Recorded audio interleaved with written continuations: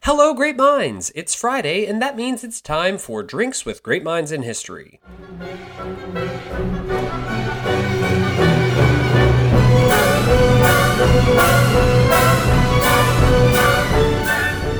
So welcome to the show, everyone. On this round of DGMH, we are going to look at one of my favorite great minds, someone that I fell in love with during my days as a graduate student at Duquesne University, Charles II. Now, I'm not talking about that walking chin that was Carlos II of Spain. No, here I mean old Rowley, the merry monarch, the Restoration King, Charles II of England. So, I should warn you, I love Charles II just about as much as a Habsburg loves their cousin. I studied Stuarts in grad school, and I always found myself drawn to the liveliness of Charles II's reign and court. As an educator, I have grown more and more fascinated with the English civil wars that dominated his father Charles I's reign. But Charles, his wife, and his many mistresses will always have a special place in this history lover's heart. In many ways, he is remembered as England's Louis XIV.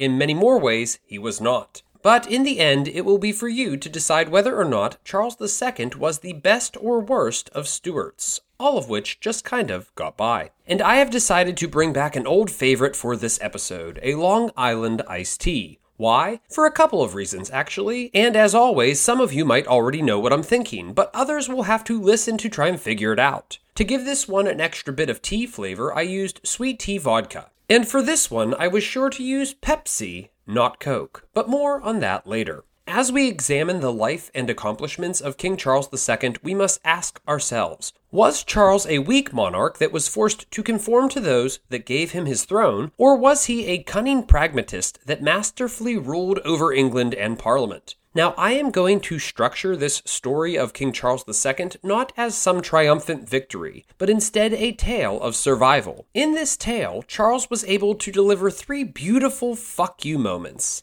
And in examining those, we may just find some greatness in our merriest of monarchs. So, let's get to it. But first, it's some history for you, a reason to drink for me. It's the history of the great minds that made history come to be.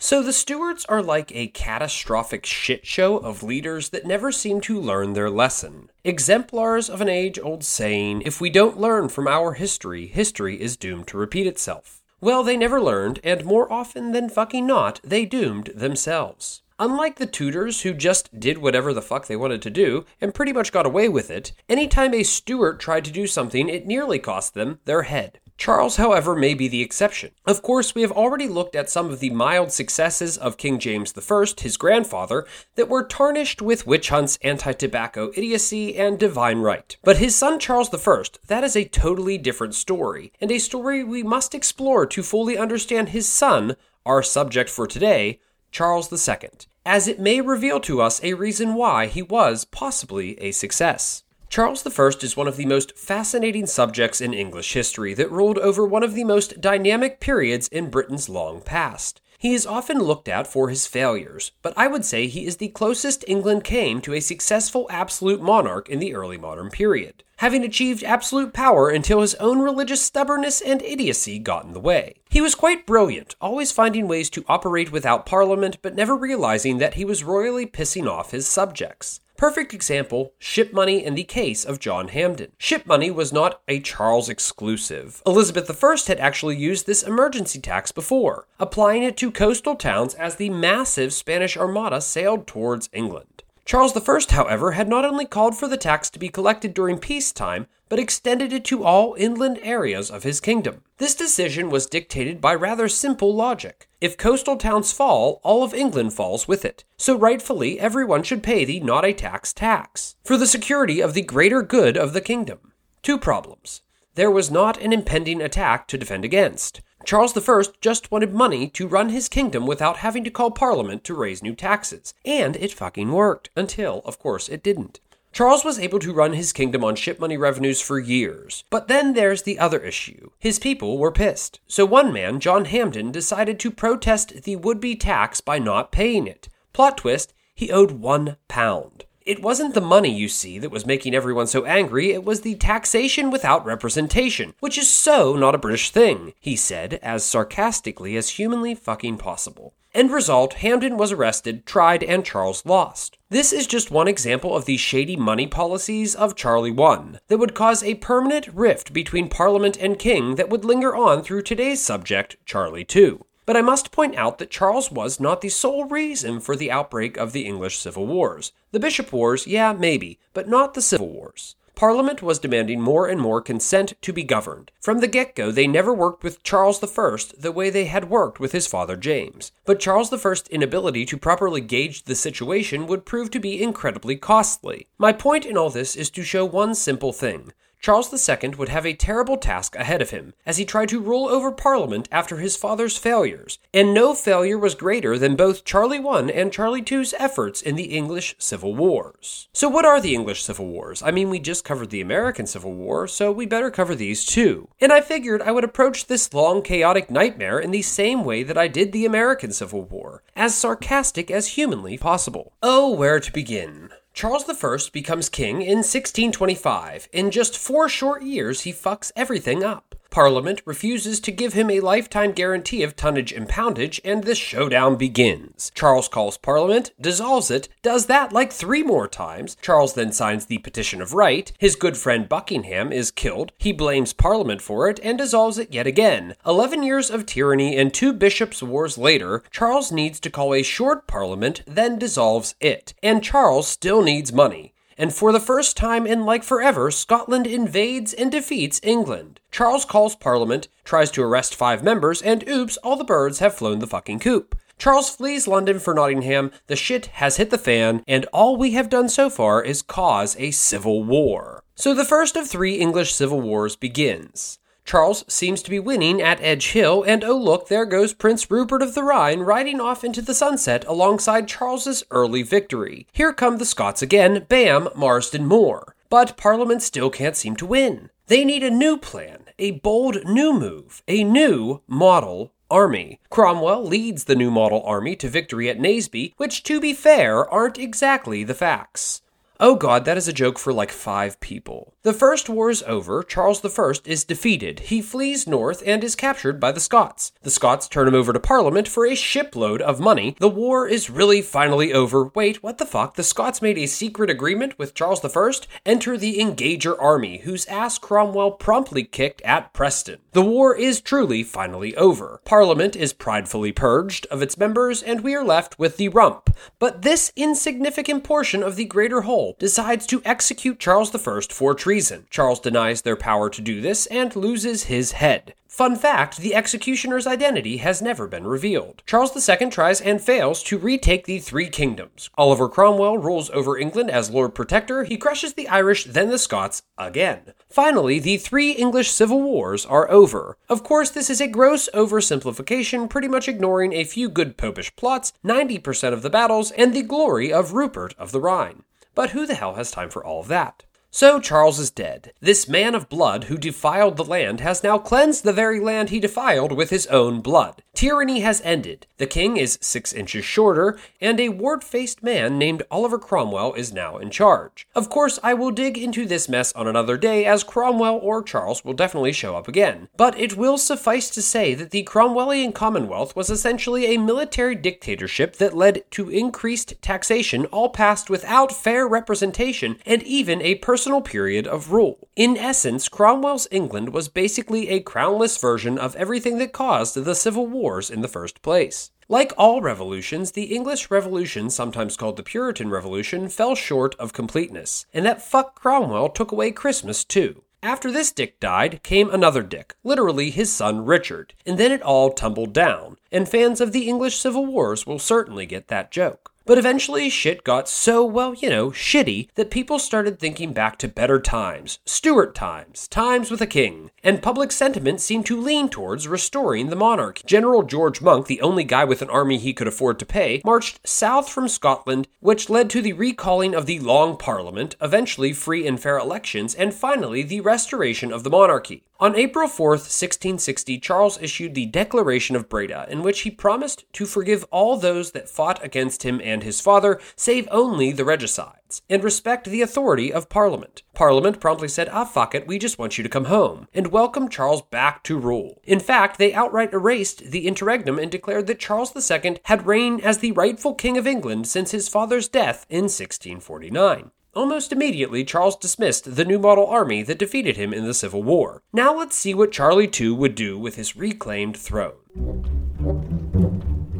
Ruling from 1680 to 1685, historian Elizabeth Dobrul notes, his sparkling wit and robust sense of humor helped smooth over many difficult situations. He was known as a pleasure-seeking monarch, devoted to his mistresses and his dogs. He filled the court with artists, authors, and entertainers who made London society happy and joyful once again after the long years of the parliamentarians' more conservative rule. Restoring the monarch was something as new as English republicanism itself, and as a result, Charles II would have some difficult, murky waters to navigate. But here's what I love about Charlie II.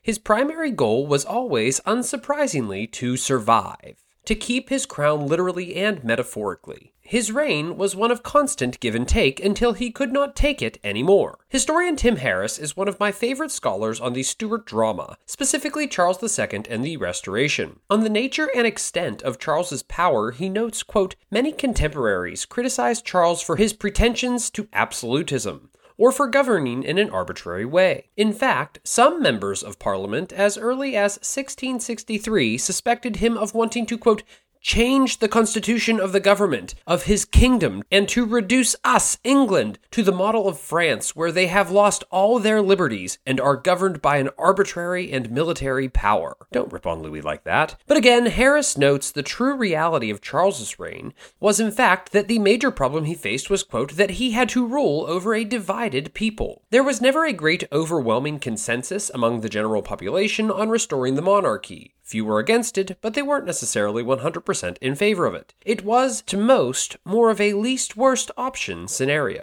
Over the course of this episode, we will try to figure out how absolute and successful a ruler Charles II was or was not. I mean, he certainly wasn't Louis, but that isn't necessarily a bad thing. And he was dealing with a much different situation and a very different state. The question is, was the king absolute? That is, accountable to no human power, and did that mean that he answered to no one? Quite the opposite, actually. Although an absolute king answered to God and God alone, he was subject to certain earthly norms and the laws of man. It was, as Harris puts it, quote, the king was supposed to rule according to the law, and would be held accountable by God if he did not. But in reality, Charles was not an absolute monarch, at least not at the beginning of his reign, and he was not near as tyrannical as his opponents made him out to be. Again, I see Charles as a survivor. His primary goal was to see the monarchy outlive him. Now let's move to the first fuck you. One moment of Charles's triumphant return to England that has always, made me chuckle, was his execution of the regicides. I know that seems dark, but just hold on. By regicides, I mean those men that signed the death warrant for his father's execution, and they were people he could honestly not forgive. The fact that those were the only people he really punished for the Civil War shows his moderation and abilities as a leader. He understood from the moment of his return that he had to be political, that his power was given to him, not necessarily by God, but in this case by the people and God, and that it would take a delicate balance of patience, perfidy, and power to reassert royal authority over his dominions. One group that Charles could not forgive were Cromwell and his lackeys. The re-established Convention Parliament and later the Cavalier Parliament seemed to be more than fine with this. It seemed justified for all of the chaos of the, quote, Puritan Revolution. But wait one fucking second. The whole reason Charles is back is because Cromwell is dead. So what's a girl to do? Well, Charles and Parliament had Cromwell's body disinterred alongside other deceased regicides and conducted a posthumous execution. On execution day, the 3 long-dead bodies were left hanging through the afternoon, and then Cromwell was taken down and beheaded. Cromwell's head was planted firmly on a spike for the remainder of Charles II's reign, until a storm broke the pike on which it rested. Cromwell's head would find itself in several museums from there, and his head would serve as a morbid tourist attraction at times. It was even stolen for a period of time and hidden in a chimney. Although the authenticity of the head is often debated, it was finally put to rest in 1960 at Cromwell's alma mater in Sussex.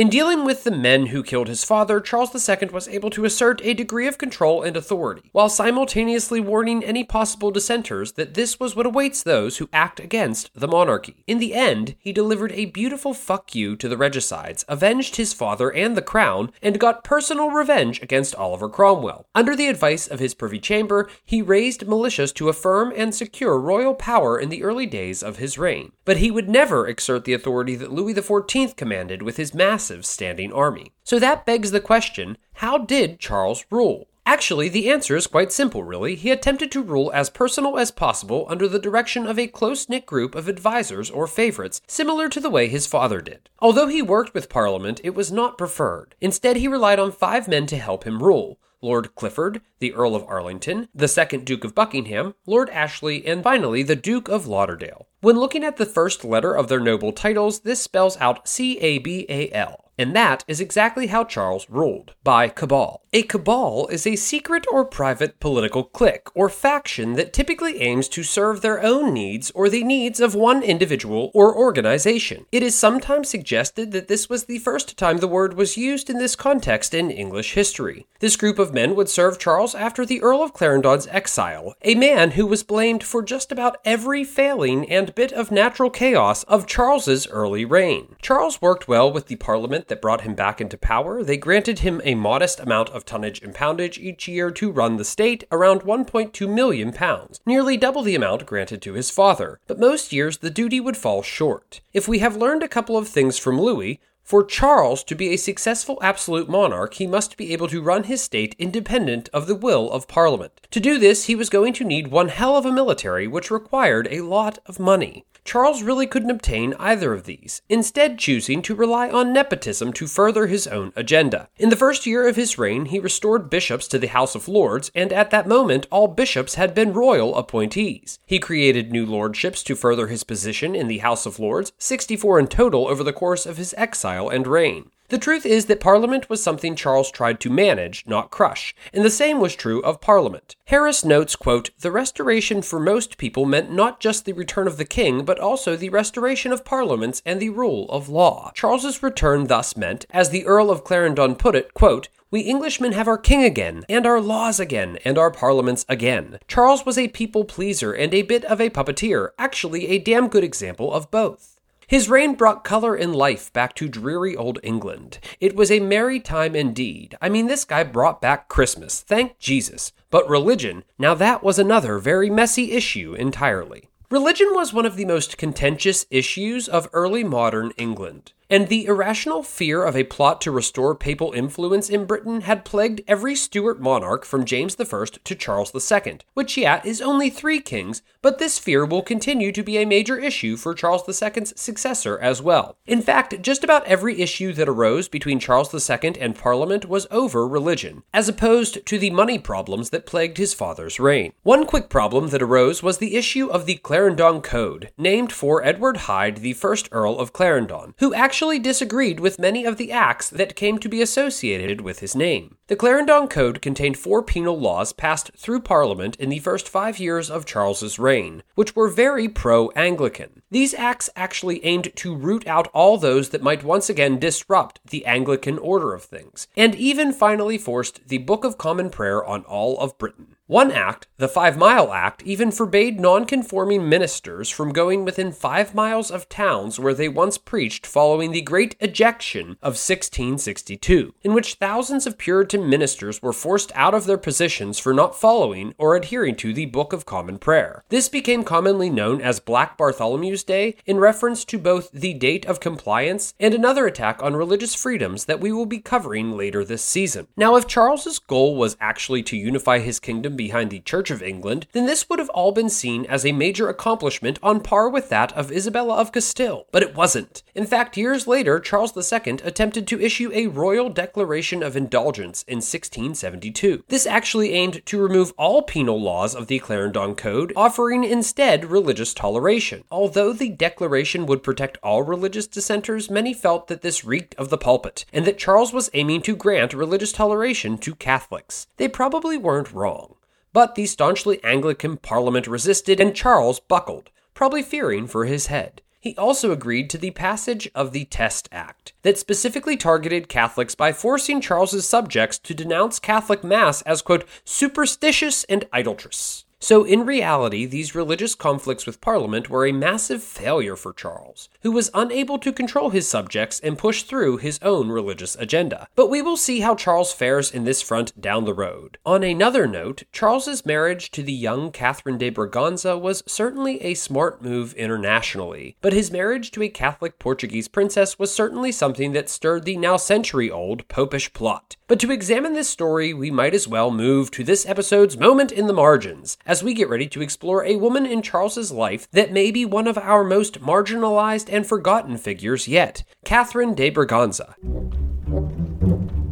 So this is a big moment for me. I finally get to cover someone that is Portuguese, and a damned good one at that. I would consider her to be one of history's most forgotten or overlooked figures. Catherine de Braganza was the daughter of King João IV of the recently restored Portuguese monarchy. You see, from 1580 to 1640, the Portuguese crown was worn by the Spanish Habsburgs, following one hell of a succession crisis. Throughout this period, known as the Iberian Union, Portugal saw its massive colonial empire stripped away by Dutch and English sailors who now saw Portugal as their enemy and ally of Spain. But as heavy taxation and forced conscription during the 30 Years' War pushed both Portugal and Catalonia into open rebellion, Spain's king, Philip IV, was forced to choose, and he chose Catalonia. Thus, the Braganza Revolution, named for the duke that led it, was a massive success that resulted in Portugal's independence from Spain. Portugal's African, Brazilian, and East Indian colonies actually rose up to expel their Dutch overseers or captors, depending on your perspective, in the name of the restored Portuguese monarch. Both of our new monarchs looked to solidify their old friendship with a marriage, and Charles II was betrothed to Princess Catherine. Catherine de Braganza was born in 1638, just 2 years before her father would ascend to the throne. She, like many princesses of her day, would serve her kingdom diplomatically. Her marriage to Charles II would secure Portugal recognition and a military ally against Spain. But what did Catherine bring to the table? Per the marriage alliance, which was actually negotiated first by Charles's father, Charles II would receive both Tangiers and Bombay, as well as a very large dowry of about £360,000. Britain gained access to trade rights in Brazil and the Portuguese East Indies, and Catherine was allowed to freely practice her Catholic faith in England. At court, she was an avid patron of Flemish and Italian art and music, always of Catholic origin. She even got her own fuck you moments in here and there, once patroning Jacob Huysmans, who was a rival of an artist that Charles's mistress had patroned, and she always actively avoided French painters that were sponsored by her, I guess we'll call them rivals, that is to say, Charles's many, many mistresses. Court patronage became a way for Catherine to secure independence from her husband and his lovers. Thus, she became quite a trendsetter at Charles's court. On the topic of her marriage to Charles, well, it was complicated. Interestingly, when the two met, they had to speak to each other, I believe, in Spanish, as Catherine spoke little English and Charles spoke little to no Portuguese. He respected her, admired her, even loved her, but she was not the one that held his lustrous affections. That belonged to several other women. I think Cabal member George Villiers, the second Duke of Buckingham, put it best when he said, quote, "A king is supposed to be a father of his people," and Charles certainly was a father to a good many of them. Catherine, a devout Catholic initially and unsurprisingly, clashed with Charles's first mistress in the 1660s, Barbara Villiers, also known as Lady Castlemaine, who was a brazen and difficult force within Charles's life and court. She would have 5 children with Charles, which brings us to Catherine's greatest obstacle, producing an heir. During her reign as queen, Catherine had 3 miscarriages. She would be the subject of countless popish plots, and ministers even at times urged Charles II to divorce his wife, a request he repeatedly and adamantly refused. There was even a brief moment when it was the plan to have Charles wed one of his mistresses during a particular stillbirth when it seemed Catherine might die. But like Charles, Catherine always survived, even after old Rowley himself passed away. After Charles's death, Catherine would remain queen consort, but that is much different than being queen mother. However, she remained in England following her husband's death. She had little influence over anyone in England, especially after James II went into exile. She would stay in England until 1692, when she finally returned to her native Portugal, which was now under the rule of her brother Pedro II. During her last years in Portugal, she would serve as regent for her brother during 2 periods of illness in 1701 and 1704. It was as regent that she actively supported the Methuen Treaty to protect Portugal's wine interest, but it was a very pro-English treaty. There is a popular but contested story that Catherine de Braganza was responsible for bringing tea to England. In his diary, Samuel Pepys actually notes the growing consumption of tea in London leading up to her arrival. While she might not have brought the drink to London, it is more commonly believed and accepted that she helped to popularize tea drinking, especially at Charles's court. Catherine died on December 31st, 1705, 25 years after her... That's embarrassing. 20 years after her husband. As we move out of this round's moment in the margins, I figured we would continue with Charles's foreign policy since Catherine was certainly tied to it, and their marriage, along with other issues, certainly turned England down a very anti-Dutch path. At a glance, one place that on paper Charles II seems to have succeeded in was in foreign policy, but that is only at a glance. During Charles's reign, the so-called Restoration colonies were established in British North America, as was Prince Rupert's Island in Canada, which, I guess is also considered part of British North America. But you know what I mean. It was during Charles's reign that the 13 colonies creeped closer to the actual 12 colonies that would rebel in 1776. Pennsylvania, which included Delaware, New York, and technically New Jersey, and the separation of North and South Carolina were all established during Charles II's reign. The Hudson Bay Fur Trading Company was chartered in 1670, which, by the way, is still a retail company to this day. He established the first English trading company in Africa in 1660, which of course means that Charles's chartering of this company is partly responsible for England's more direct involvement in the transatlantic slave trade. From his marriage, he would gain colonial holdings in Tangier and Bombay, losing the former to North Africans shortly after obtaining it. But hey, an English foothold in India? That is something big.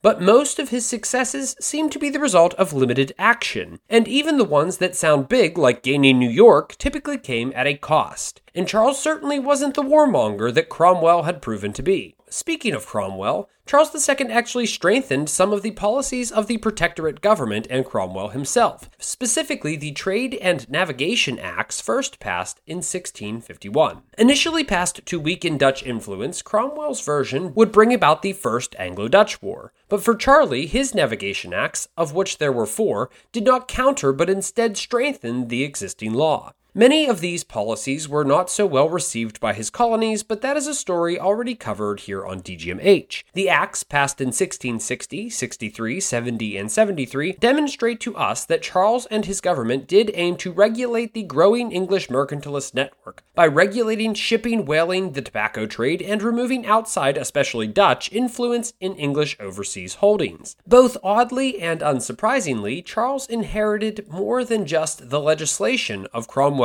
England. Specifically, he embraced a reinvigorated Portuguese alliance that certainly favored England, as well as conflict with the Dutch, which Charles, a Catholic sympathizer, did not object to really at all. Quite the opposite, he saw war with the Dutch as a way to both solidify and legitimize his right to rule. And what a mess that turned out to be. Called the Second Anglo-Dutch War, Charles aimed to quickly defeat the Dutch with his inferior navy in quality, not numbers.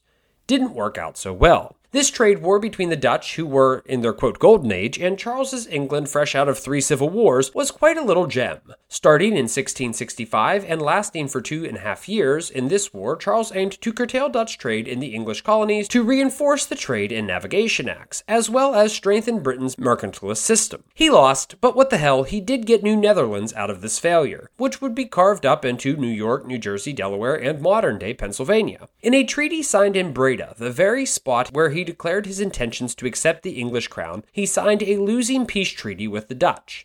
But Charlie would be back to get his revenge in the Third Anglo-Dutch War, and this time with some help. And guess what? He still fucking lost. Fighting in the Third Anglo-Dutch War would resume in 1672 when Charles signed the not-so-secret Treaty of Dover with King Louis XIV. The treaty promised Charles an annual pension of around £230 in return for English naval and military aid in a war against the Dutch. Added plot twist, Charles had to promise to eventually, at some undetermined date in the future, convert to Catholicism. So all of that irrational popish plot shit wasn't so irrational after all. And so, England entered its Third Anglo-Dutch War, the second for Charlie, this time with Louis's massive state at his side. On April 6th, Louis declared war on the Dutch, beginning his Franco-Dutch War. And the following day, Charles declared war on the Dutch as well, beginning the Third Anglo-Dutch War. Although the war went well for Charles at first, he did not have the funds to continue a prolonged war effort. And he was forced to do the one thing that never went very well for a Stuart: call a parliament. Immediately, the Protestant Parliament, which had now become aware of Charlie's dirty little secret with Louis XIV, put pressure on Charles to sue for peace with the Dutch, which he did in 1674. His grand plan backfired when New Amsterdam was actually temporarily recaptured and the two powers signed the Treaty of Westminster. Charles would continue to support Louis with troops under the leadership of his bastard son, James Scott, the Duke of Monmouth. Beyond this, Charles continued to get paid by Louis XIV and retain New York City in the end, essentially renewing the Treaty of Breda. Gotta love the classic return to status quo. All in all, Charles had some superficial foreign policy successes, but his gains would outlive him. The Dutch Golden Age was about to crash and fucking burn. However, that is probably best left for another day. Charlie's foreign policy legacy was cemented in the Americas with Charleston, South Carolina, originally called Charlestown, named for him. Queensboro, New York, was supposedly named in honor of his wife Catherine, and Kings County, which houses Brooklyn, was supposedly named for Charles himself. Just a glance at his colonial footprint, he was certainly not a foreign policy mastermind, but he was, again, a survivor in the larger colonial race. In fact, I wouldn't consider it too great of a leap to suggest that merry old Charles II, at the very least, laid the foundations for England's future global successes. But can one be too merry? It is said that during the Anglo-Dutch Wars, as the Dutch fleet sailed up the Thames toward London, eventually burning the English fleet, Charles unknowingly continued to party hard elsewhere. But that was hardly the worst occurrence of Charles's reign. The Second Dutch War ended in 64, and the following year or so would really fucking suck for Charles. Well, as we wrap up this episode, let's see what else old Rowley had to deal with.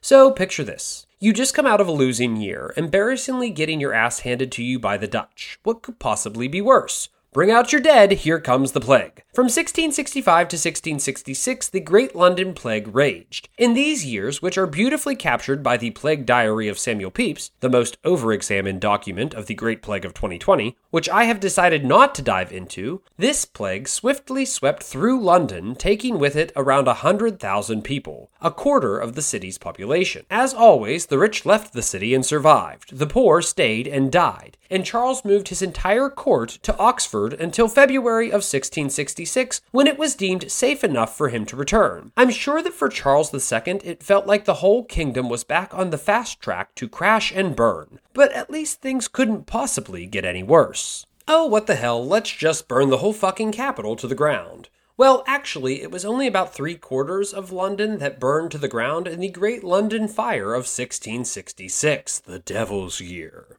But some historians have pointed to the fact that this forced medieval London to embrace a more modern age. That Charles's London was in fact a dynamic one of change. But Charles rose to greatness in this moment as well, as he, quote, personally organized and encouraged firefighting efforts alongside his brother and prompted the immediate rebuilding of the city under the direction of the architect Christopher Wren. Wren was actually responsible for redesigning St. Paul's Cathedral. Yes, the St. Paul's that just wouldn't fall in Churchill's story. Well, it certainly did in Charlie's. But the modern church has its roots in Charles II's reign. Sort of a from the ashes story. But at least it couldn't possibly get any fucking worse than a great fire. Yeah, that's pretty much true this time. The fire damaged most of the city, including more than 80 churches and over 13,000 homes. But very few actually perished in the fire. John Evelyn noted in his diary that rivaled that of Samuel Pepys, all the sky was a fiery aspect, like the top of a burning oven, and the light seen above 40 miles round for many nights. God grant mine eyes may never behold the like.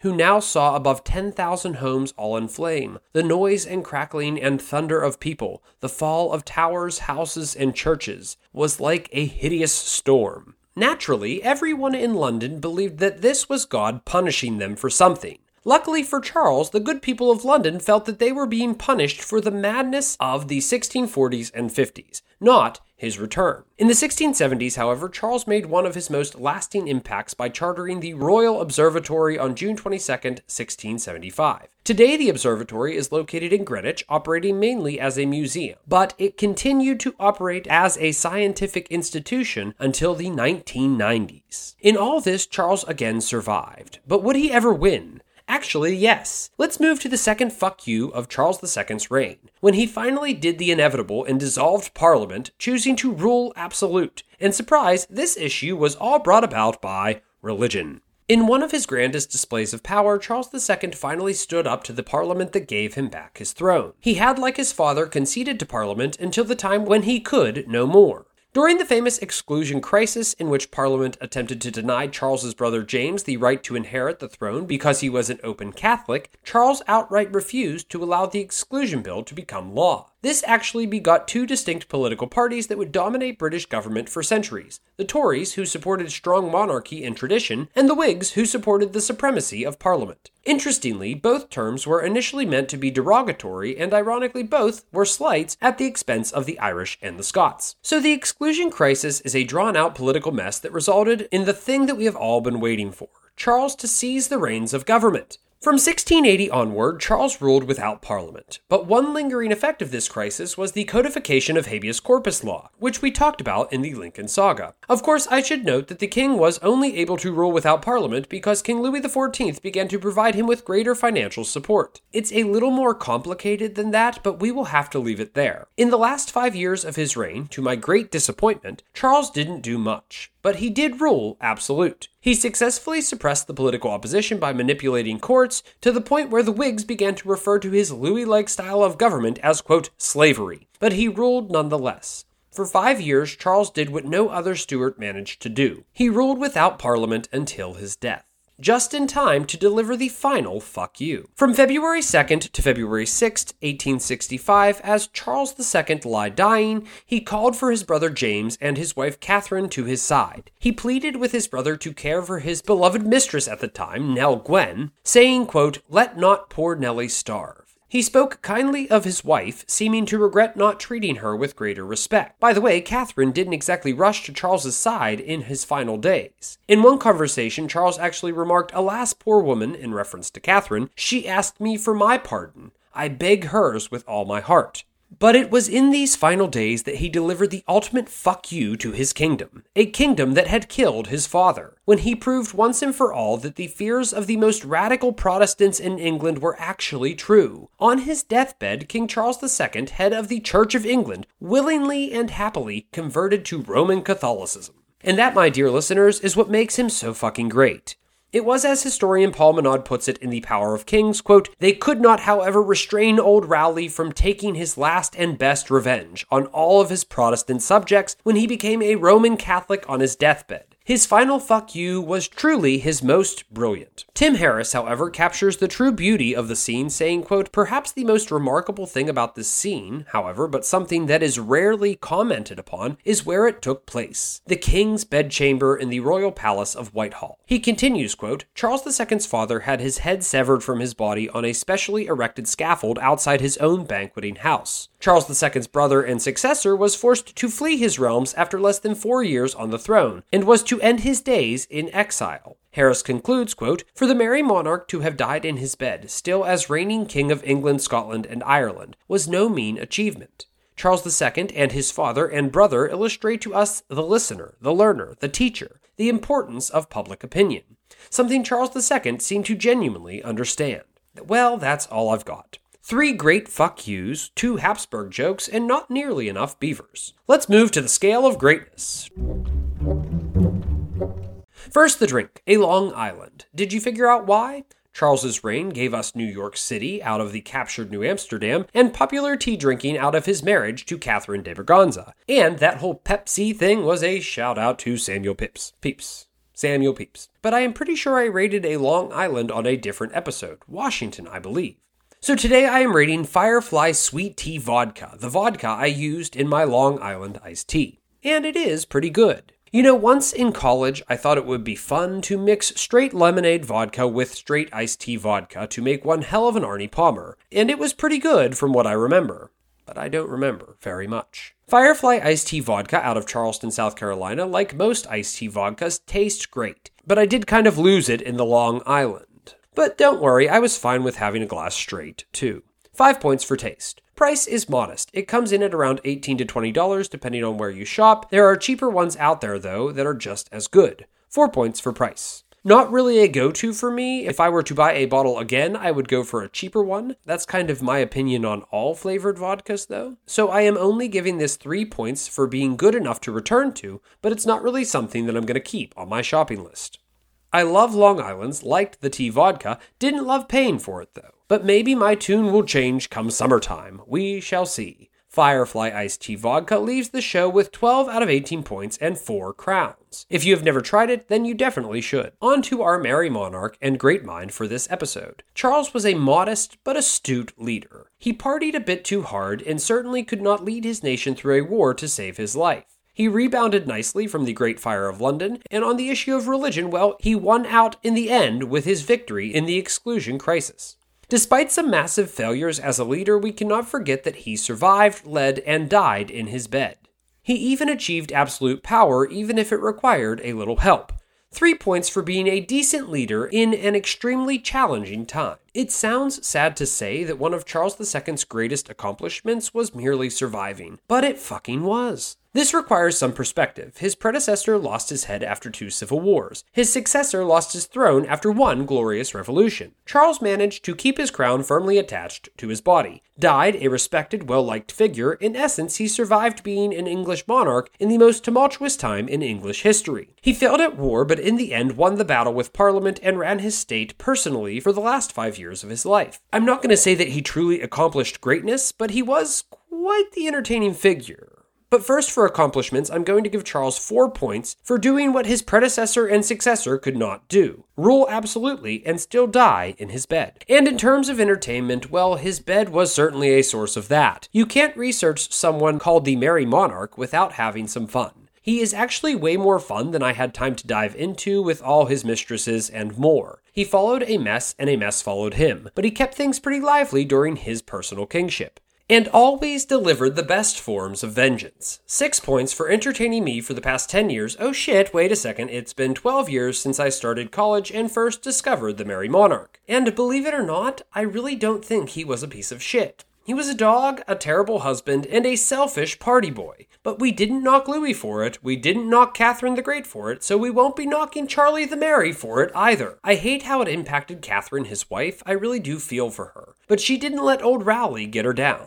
As far as I can tell, Charles really wasn't responsible for any unwarranted evil doings, save trying to be an absolute monarch and squash the freedoms of his rivals. I don't know, call me crazy, but I don't think he deserves to lose any POS points. So Charles II leaves the show with a modest 13 out of 18 points and narrowly escapes the show with 5 crowns. For more on King Charles II, I will say that my go-to source has always been Tim Harris, especially his book Restoration. For a quick read on the whole Stuart era, Stuart England, a very short introduction is always great. Catherine is poorly covered in history, save only by Charles Carleton in his book Royal Mistresses. Other historians have started to examine her more, but nothing great that I have seen yet. In Carleton's book, he beautifully examines the nature of court life and coexistence between mistresses, the king, and queen. And if you're looking for a light, super fun read on royal scandal and love affairs, there is always Michael Farquhar's Behind the Palace Doors. Well, that's it. If you enjoy Drinks with Great Minds in History, then follow the show on Instagram and Facebook. There you can get a round of DGMH daily. If you love the show and want access to even more content, then be sure to visit the DGMH Patreon page with content available to all supporters from the $1 level and up. Please consider leaving the show a great, hopefully 5-star review wherever you listen to your favorite podcast, and as always, thanks for listening.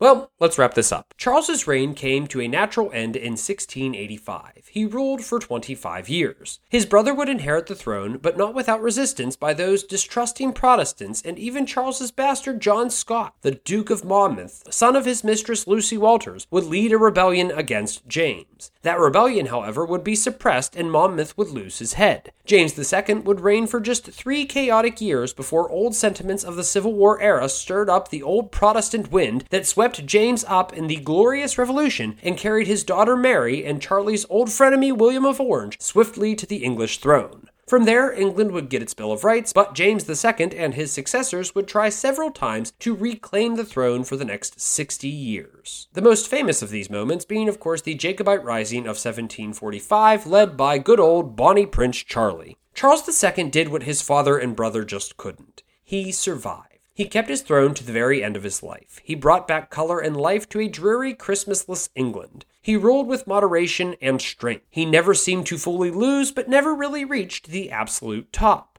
His reign is said to have been a merry one, and I would say one of dynamic change and plenty of great fuck you moments. Whether it be plagues, fires, or popery, despite everything, old Raleigh survived.